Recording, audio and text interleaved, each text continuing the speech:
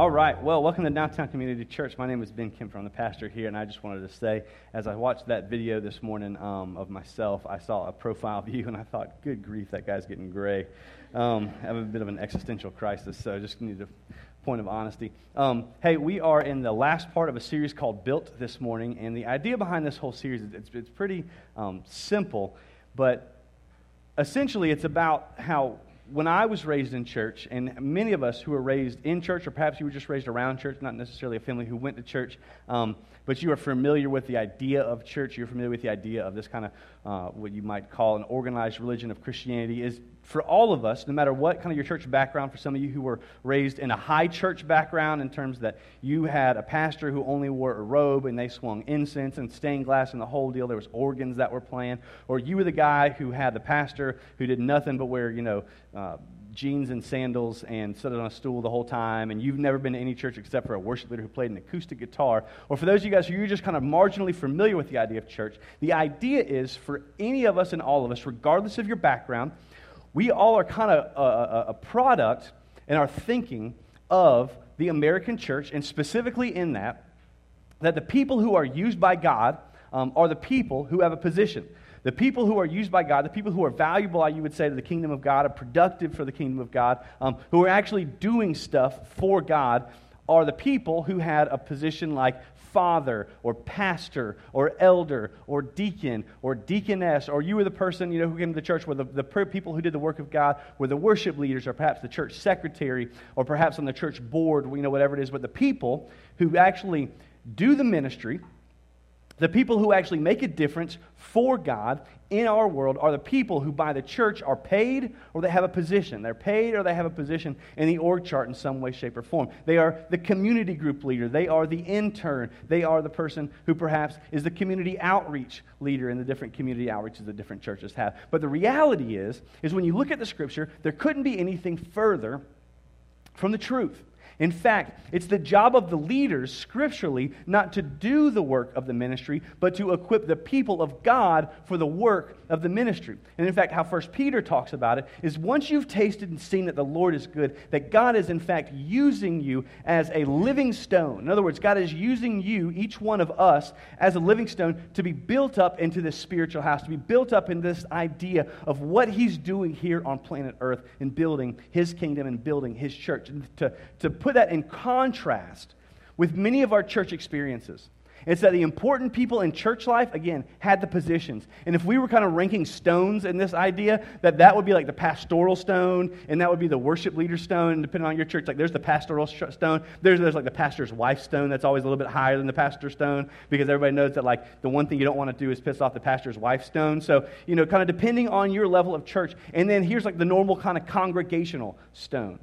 But the reality is that each one of us has been gifted, each one of us has been wired, and each one of us has been uniquely called to do something for the kingdom of God. That our stone matters, and our stone is vital and critical to the success as a church. And so what we are talking about are the basic building blocks that God is using to build His people, the church. Now, as we launched into this thing, we talked about week one. We came from 1 Peter. We talked about how the basic building block, the very first part of this entire idea is a love for God. The very beginning of this whole thing stems from you have to, at some point in your life, or you don't have to, but if you are going to be a part of the church, if you're going to make a difference for the kingdom of God, it's not that you just wake up one day and say, I'm going to make a difference. I'm going to go do something. You first have to fall madly in love with Jesus, and that comes through a realization of His love for you displayed on the cross. Just as Peter put it in 1 Peter chapter 2, now that you've tasted and seen that the Lord is good.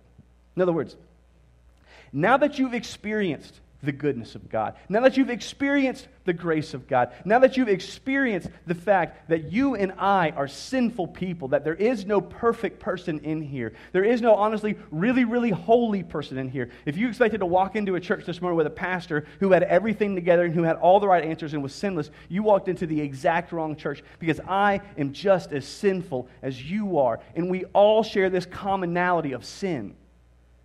But we have a God who didn't look at us in our rebellion. We have a God who didn't look at us, and because of the way that we had sinned and rebelled against Him, look at us with damnation, but looked at us and sent His one and only Son to die for us, to forgive us, and to give us new life.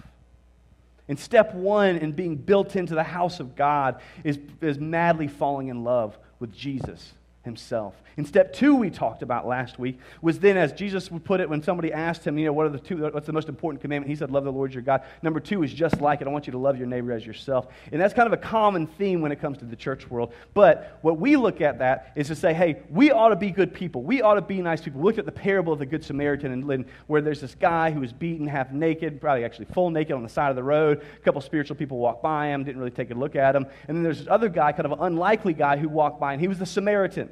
And he helped the guy, and he did whatever it took to bring that guy to full restoration. And that's kind of a principle that we understand in the God world, is that you ought to help people. But where we miss out on the parable of the Good Samaritan is to realize that we aren't the Good Samaritan, that Jesus is the Good Samaritan, and it's the realization of a Christian that we are the person that, because of our sin and our rebellion against God, are bloody and naked in our sin and our death and our destruction on the side of the road. And Jesus, God saw us, stopped, and paid the ultimate price for us to bring us back to full restoration. And the reason that we love other people is not just because we're good people.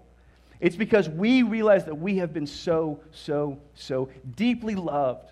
In fact, we don't forgive people because we ought to forgive people. We forgive people because we've been so deeply forgiven of everything.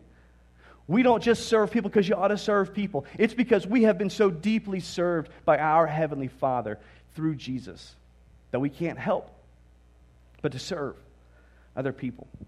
So this week, this final week, I want to talk about what I think is probably the most pressing thing when it comes to church. In fact, I think this is the reason why many people don't like church. I think this is the one thing, if we could figure out, if we could implement, if we could actually put nuts and bolts to this and apply it to our lives, this morning would be the thing that I think would be an absolute game changer. Now, to kind of get there, set the stage for it, I don't know how many of you are college football fans. Probably none of you guys, obviously, because, we're mediocre O-line. Anyway, another false start. So, I don't know if you watched College Game Day yesterday, but in College Game Day, if you're not familiar with College Game Day, there's some guys that sit around and a couple girls that sit around and they talk and they parse out college football. And if you're a big college football fan, that's like your quiet time on Saturday morning. It's like a cup of coffee and Instagram Game Day. And they were sitting there. There's people that hold up signs in the background. Some are funny. Some make fun of other coaches, all that kind of stuff. And every once in a while, someone makes a point. And somebody held up a sign yesterday that basically said, "You need Jesus, but the church is a joke." You need Jesus, but the church is a joke. And truthfully, there's a lot of us in here, if we're being honest, understand where he's coming from. Understand. Maybe disagree with it, maybe agree with it. But at least understand conceptually and principally where he's coming from. Because for many of us, as we've looked at the church, we say, okay, I like the idea of Jesus. I like the idea of God. I like the idea of Christianity even. I mean, come on. This love for God, this love for your neighbor, absolutely. But when it comes to the people of God, when it comes to the church, when it comes to the actual organized, whether you want to call it the structure or whether you want to call it an organized religion, the church is just a wreck sometimes and just a joke sometimes. And my hope for you, if you're in here and you're investigating Christianity, you're brand new to the whole idea, or maybe just kind of revisiting, you spend a while for a way and now kind of checking it out. My hope is that this morning, as we're talking about this, we're going to challenge, be pretty challenging to Christians specifically. But as we're listening to this, or as you're listening to this, and you're kind of on the periphery of Christianity, that you at some point say, you know what, I agree. And not even in a sense of obviously I hope that at some point you put your faith and your hope in Jesus, but more so in a sense that you say, you know what, I agree. I am so glad that finally a pastor is saying what I have been thinking. Now, to get to where we're going to go, we're going to be in the book of Matthew. If you've got your Bible, you can open up. Matthew chapter 28, in fact. Matthew chapter 28, Jesus is going to talk to his disciples. Now, let me give you a little backstory as to context what's happening. So Jesus, as he's talking to his disciples, we'll back up. There's a guy named Jesus. Let's start like ground one, okay? There's a guy named Jesus, claimed to be the Son of God. In fact, before Jesus had come on the scene, there were a few thousand years of prophets who would say, there's going to come the guy, there's going to come a guy, there's going to come a guy, there's going to come a Savior, there's going to come a Savior, there's going to come a Savior, there's going to come a Messiah, there's going to come a Messiah, there's going to come a Messiah. And when Jesus came, he claimed to be the fulfillment of all those prophets, and in fact claimed to be himself the Son of God. And over about 3 years, he performed all kinds of miracles to substantiate these incredible claims, these claims that were so based on himself that it was just, it was either ride or die. The whole thing was completely on Jesus. Well, after 3 years of public ministry, Jesus did what absolutely no one thought the Messiah was going to do, because everyone thought, based on what the prophets had said, that he was going to restore the nation of Israel to its place of military and political and spiritual prominence. But Jesus did what legit no one was thinking about. He died. And nobody saw it coming.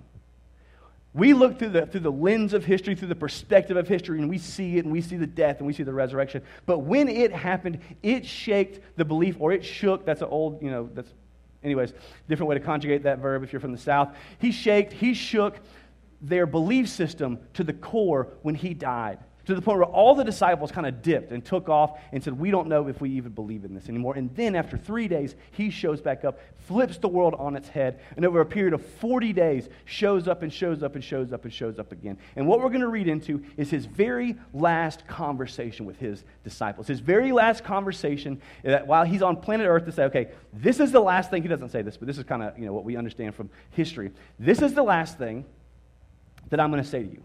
Before I go back into heaven, I've been with you for years and years. I've walked with you for years. You guys have heard all my teachings, heard all my talk. Now this is the very last thing I'm going to say to you before you don't see me anymore. So this is the conversation in Matthew chapter 28, verse 16. Now the 11 disciples went to Galilee, to the mountain to which Jesus had directed them. So Jesus had given them some direction on where to go. Verse 17, and when they saw him, they worshiped him, but some doubted. Now let me tell you what. This is why I love the Bible. Because if you're making this whole thing up and it's just an idea and a religious movement to control people, you don't put in that detail. This is Jesus talking to his closest people after dying, being resurrected, being crucified on the cross, coming back, showing up day after day, over a period of 40 days. And this is his very last time. And he says, as they were worshiping, there was this little seed, there was a sense, there was an idea of doubt. There was a period, or there was something inside of some of the disciples, maybe all of the disciples, maybe just one of the disciples, that said, I don't know.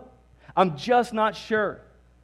I have this sense of, I'm in, I believe it, I get it, but I can't help but think on just some kind of a level that if this would in fact were the Son of God, he wouldn't have died. In fact, his death shook their belief system so deeply that even after coming back from the dead, they still had questions. They still had insecurities. And in light of those questions, in light of those insecurities, in light of those doubts, this is what Jesus said. And Jesus came to them and said, verse 18, all authority in heaven and on earth has been given me. In other words, I can do whatever I want. I can say whatever I want. I have been given all power, and I have been given all authority. So go therefore and make disciples of all nations, baptizing them in the name of the Father, the Son, and the Holy Spirit, and teaching them to observe all that I have commanded you. Now, to be truthful, I've taught through this verse a number of times. In fact, we did it with our leadership team about a month ago, and we actually went over this exact same set of verses right out a year ago. And every time I go through it, there's so much in it that I think we could do an entire series just on this one verse and what Jesus says. But he says, he starts off with, he says, I want you to go therefore, I want you to make disciples. Define disciple first. Because when we say disciple, we all kind of cumulatively have an idea of what that means. But what we oftentimes associate with the idea of discipleship is a student, a learner. I learn from Jesus. I hear about Jesus. I am somewhat of a student about Jesus. But when they said discipleship, it had so much more commitment. It had so much higher of a level of buy-in. This was the follower. In other words, people who were Jesus' disciples weren't people who marginally had an interest or had an identification with God or with Jesus. These were people who their entire life was spent trying to be exactly like their Messiah, Jesus. In fact, back in the day, they would have disciples and they would have rabbis. And the point of the disciple was not simply to just kind of learn from the rabbi. The point of the disciple was to be exactly like the rabbi. And so Jesus looks at him and says, okay, here's what I want you to do. I want you to go and make people who aren't just marginally interested in me, don't just have some kind of a social or a cultural identification with me, who are fully devoted. I'm talking their entire life is revolved around in becoming more like me. And by the way, I want you to go make disciples, and I want you to do that of all nations. Now, that might seem, kind of obvious because, again, we've read this a bunch, but that was like, go make disciples of all nations before there was an internet. Like, it's a whole different deal. We tweet and we're like, I made disciples, Anybody can read it, and you have like 15 followers, Oh, I'm spreading the gospel, and here's my Facebook post about my belief, about, whatever. And so we, kind of read that. Now, again, this was before they had cars. This was before they had mopeds. I don't know why a moped comes up, but, this is before they had anything. So what this meant is someone, he's talking to 11 people again. So this is not like massive crowd, and they said, okay, we're all going to do this. Probably 11 people, maybe more around, but probably 11 people when he's saying this. So that means those 11 people had to walk or get on their donkey to the end of the earth. You think about that. Think about if you and like 11 of your friends are gathered in an apartment or gathered in a house together. And Jesus says, okay, you 11 are responsible for taking this message and making people into fully devoted followers of me. And it's just you 11, and you've got no car, you've got no internet, you've got no telephone, you've got no cell phone, you've got a pair of sandals and a donkey outside, and that's it. And not only that, but that meant that you had to go and you had to engage people groups who were nothing like you. Because when we hear this, again, we have the natural presupposition and we have the natural prepackaged idea that if I'm going to go reach out to people, I'm going to reach out to people who look like me, who act like me, who dress like me, who talk like me, who walk like me, who have similar upbringings and similar interests. The idea behind this was, hey, you're going to have to go and engage people who are nothing like you. You're going to have to go engage people whose cultures are nothing like yours. You're going to have to go engage people whose language, perhaps, is nothing like yours. And we hear that. But the application has a complete gap. Because what we take and internalize and interpret and apply that into is I have my little group of friends, and I'm going to try to be a good person. It's like, that is so microscopically small compared to what Jesus meant when he said, go therefore and make disciples of all nations. And not only that, but I want you to baptize them. In other words, there's an effect of this that is salvation. There's an effect of this that is a salvific idea. Sometimes the reason I say that is because when we talk about Christianity, we talk about discipleship, especially within the church context, it a lot of times comes to, let's take people who already believe in Jesus and take their walk deeper. And what Jesus is saying is here, no. I want you to take people. I want you to help introduce to people who have no affiliation with God, perhaps have never heard the name Jesus before, and introduce them to the life-changing and the life-saving news of Jesus, of a God who sent his one and only Son into the world to die on a cross to forgive us of our sins. For many of us, that's difficult to do with people we know, let alone people we have no sense of cultural or perhaps linguistic identification. So he says, not only that, but then I want you to teach them everything that I have commanded you. Now, this is the part where I'm like, Jesus, could you be less ambiguous in this idea? Jesus, could you possibly give us something like, and I want you to teach them the top 3 commandments I gave to you. Just the things that I repeated a lot is what I want you to teach to them. But he says, no, I want you to teach them everything that I have commanded you. You know what the premise behind that idea is that you know everything that Jesus commanded. That's a lot of stuff that Jesus talked about just in the book of Matthew, Mark, Luke, and John, not even including the entire Old Testament and the New Testament. Most of us haven't even read the minor prophets of the Old Testament. It's like, I know there's a guy named Amos in the Bible, no clue what he said, couldn't really find it if my life depended on it, but, I praise God for Amos nonetheless, But the idea is, hey, teaching them everything, Jesus would say, that I have taught you, everything that I've instructed you, everything that I have talked to you about, told you about, warned you about, encouraged you with, challenged you on. I want you to teach them everything. We're like, well, we have a difficult time reading our Bible, let alone teaching someone. Come on. Because many of us, If we have a lot of information, we can understand that information well enough to at least regurgitate it back if a test was given to us or when a test is given to us. But the idea Jesus is saying is, hey, you should know this well enough that you can teach someone else. Now, in this idea, there is so many points of challenge. And the reality is, for me, as I'm reading through this, kind of the way that my ADHD brain works, and that's not like ADHD, like a kind of side thing, like I legitimately have it, is I like to have one conscious, cohesive thought about the entire sermon. But to be honest, there is so many points where I look at it and I say, okay, God, I am not, I am not good at engaging people outside of my normal, who I am, what I do, what I look like, who I am, my background. I'm not really that great, and I need to work on being better about engaging people who don't know Jesus. I need to be better about engaging people who do know Jesus and helping them to understand the entirety of what you taught. In fact, I need to do a better job of just understanding the entirety of what you thought, let alone to help the entire world to know and to do all of this. And Jesus says on the tail end of that some incredibly encouraging words. He says, and behold, I am with you always to the end of the age. In other words, but here's the good news. You're going to feel inadequate, and you are. You're going to feel like you don't know enough, and you don't. But I want you to know that at the beginning of this bookend, I have been given all power and all authority.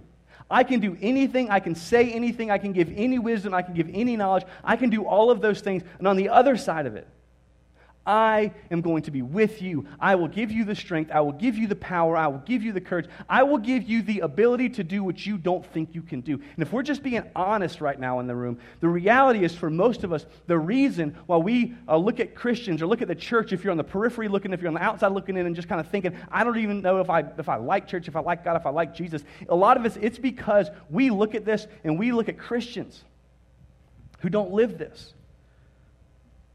But God says, look, I'm going to be with you. I'm going to be with you when you do this.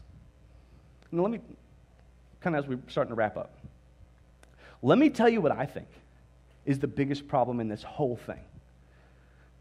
Let me tell you what I think at the core of the issue is the issue. I think as much as we can be challenged by each one of those individual things, you know what I think the problem is? There's not many of us in here who are actual disciples of Jesus. I don't mean that in an accusatory way. I just meant in order to make a disciple, you have to be a disciple. How many of us in this room can honestly say that I am following God with my entire life? And again, that's not meant to be condescending or derogatory, because I would love nothing more than for a room this size to just be madly in love with Jesus and your entire life be devoted to Him. And there are some of us in the room who get that and who do that and who are living that. And please, please, please, please, please, we need you to continue to live in to the call of God on your life and be a disciple of God. But I think the problem is that many of us see this and see the call of God, and we have an affiliation with God, but we're not actually following God. And we can surround ourselves, by the way, with tons of religious activity to fool ourselves into thinking that we're actually being obedient to the call of God on our life.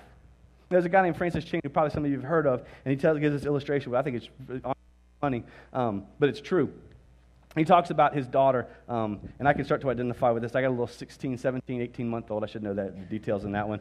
Anyway, I got a daughter. She's in that, she's at the point where I can start to say, hey, Ava, will you grab a cup? And she'll walk over and grab a cup. And I'm like, man, this is crazy. Because my entire life I've had dogs. And let me just pause and say this. But they never progressed. You can say sit, and you're just stoked when your dog actually sits when you tell it to sit. But the fact that they can actually start to converse with you. She's at the fun point too. This is a whole side thing where she says no to everything, but sometimes it actually is the proper response. It's Ava, you want to go to school? No. You want to put your shoes on? No. She has no clue what she's saying no to, but she knows that she's saying no. Anyway, so he gives this illustration. He says, okay, this is like my daughter. This is like my daughter. Now let's say, I'm talking to my daughter, and I say, hey, go, Ava, go clean your room. And she comes back to me a couple of days later, and she says, Dad, you won't believe. I had a quiet time, and I studied what you meant when you said, go clean your room. It's Man, that's fantastic. Hey, is your room clean? No, but we studied what you meant. Come back a couple days later. Dad, all right. You'd be so proud of me. I memorized what you said. You said, go, clean your room. And I even memorized in the King James, thou must goeth and cleaneth thy roometh. And I'd say, great. Did you clean your room? She'd say, no. Dad, you won't believe, I got a group of people together and we sat in a circle and we held hands and we prayed and we talked about ways that people have cleaned and effective cleaning strategies and all that kind of stuff. And we are just so psyched to talk about cleaning our room. It's like, great, but your room's still a mess. Dad, I came, and here's the thing. I learned what you mean in the Greek and what Mom means in the Aramaic when Dad says go clean your room and when Mom says go clean your room. Because in this language, when Dad says go clean your room, it just means pick your crap up. When Mom says clean your room, it means you better scrub the floorboards. You better have that thing spick and span. Like, there's a whole different meaning. And I understand the intricacies of the language, of the details, and have memorized what you mean. I would say, Ava, I love you. Did you clean your room? And she said, no. I'd say, well, you can have all the activity in the world. You can memorize it all you want. You can sit in circles all you want. You can talk about it all you want. And that's obviously and incredibly not meant to degrade or to belittle any of that stuff, because we think that is an absolute catalyst. That's why we have the entire Next Steps dinner on Tuesday, because we think what is catalyst to us applying the Word of God and the things of God and the commands of God to our lives is joining in with community, praying for one another and holding each other accountable and opening God's Word for ourselves and talking about how this influences our life. But it is very possible to do all of that and not actually follow God. I think that the problem is most of us don't even engage in this. Most of us don't even engage people groups that are different than us. Most of us don't even really engage in helping other people to come to know Jesus.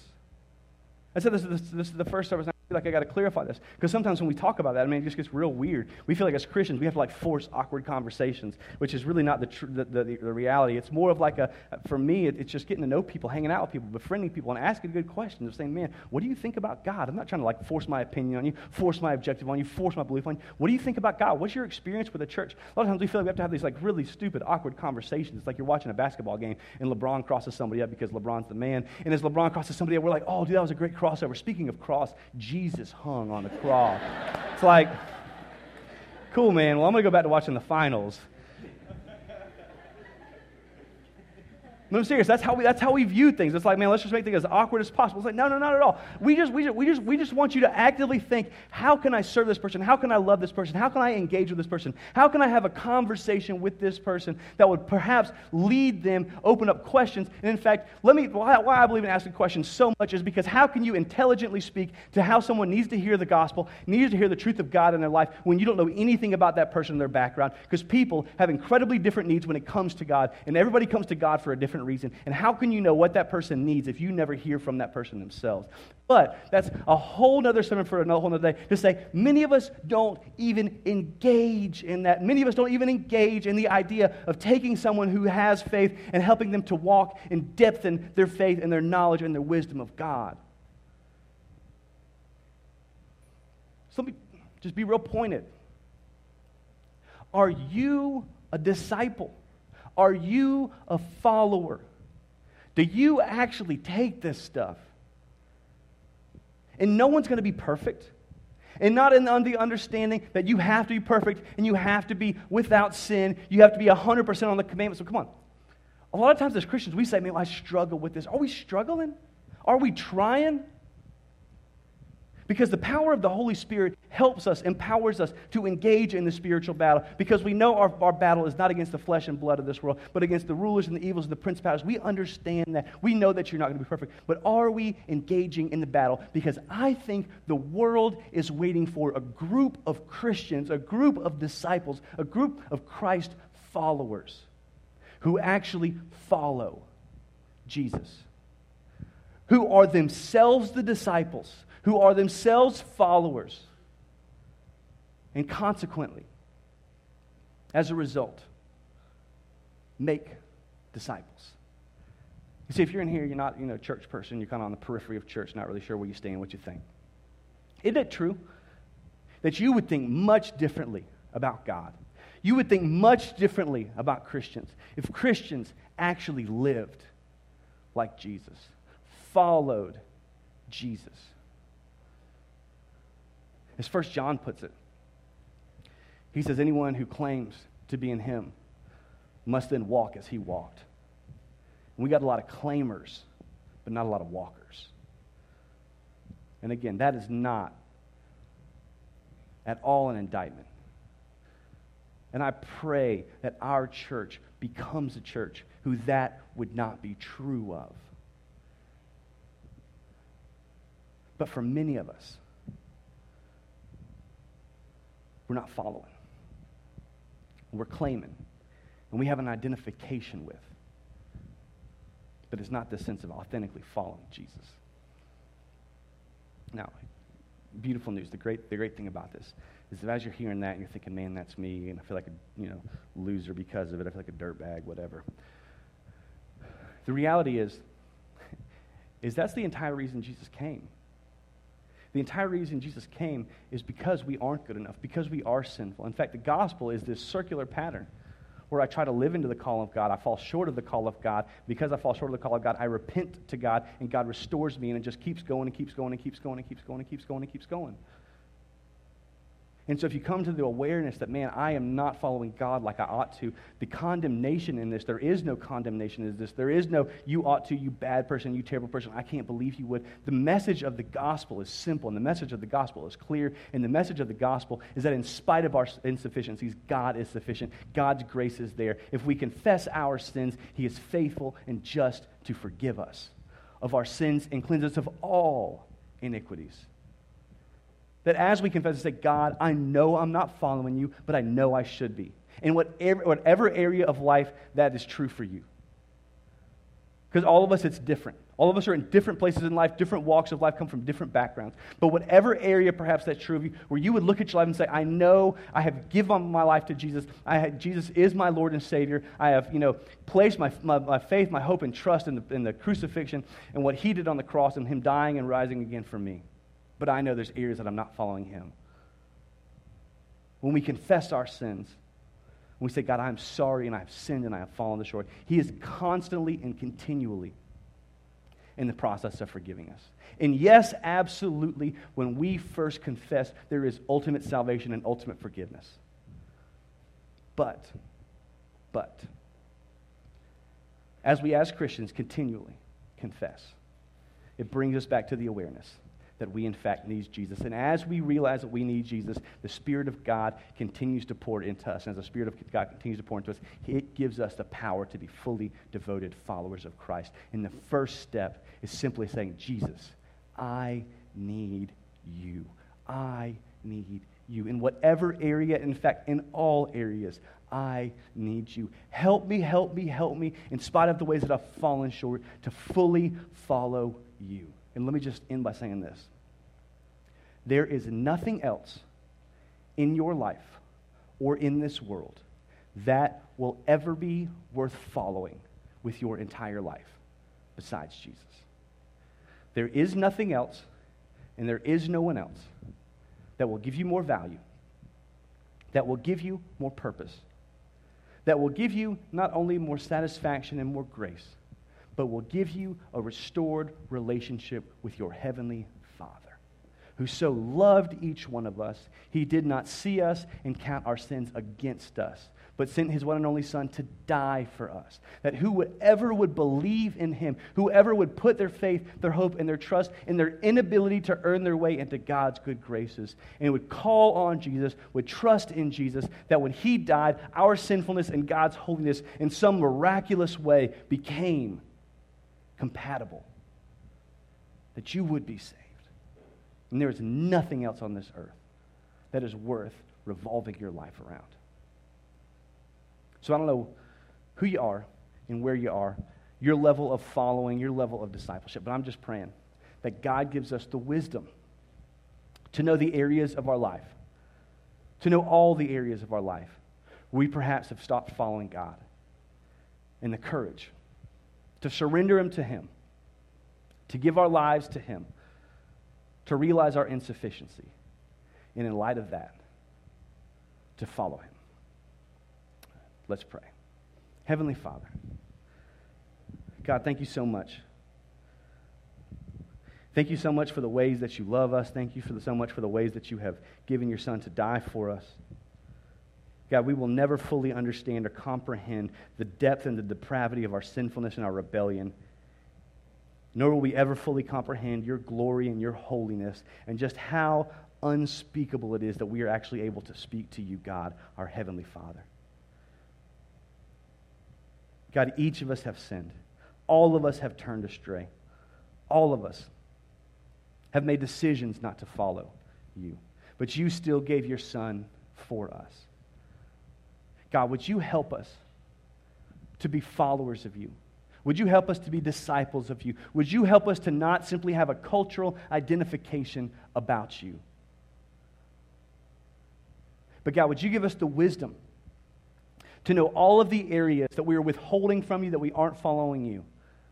And when you give us the courage to surrender and to lean into you in those areas. And God, as we do that, would you please, please, please make us into your church? Would you please, please, please use our stones, build our stones into this spiritual house? Would you build us up into this church that is a representation of who you are? Would you build us into your kingdom and your community? Would you make us into this royal priesthood? Would you make us a type of community that people see and don't see, oh my gosh, that is a good place, that's a cool place, that's a neat place, but they would look at us and they would see you in and through us.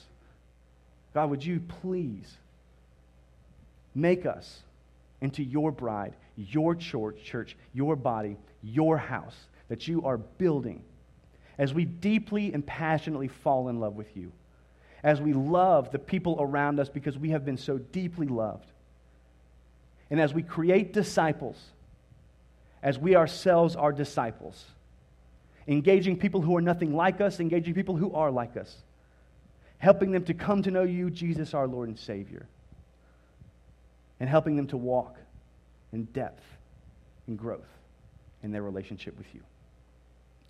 God, would you build us, each living stone, into a spiritual house, a royal priesthood, to offer sacrifices which are our lives to you. And it's in Jesus' name that we pray. Amen.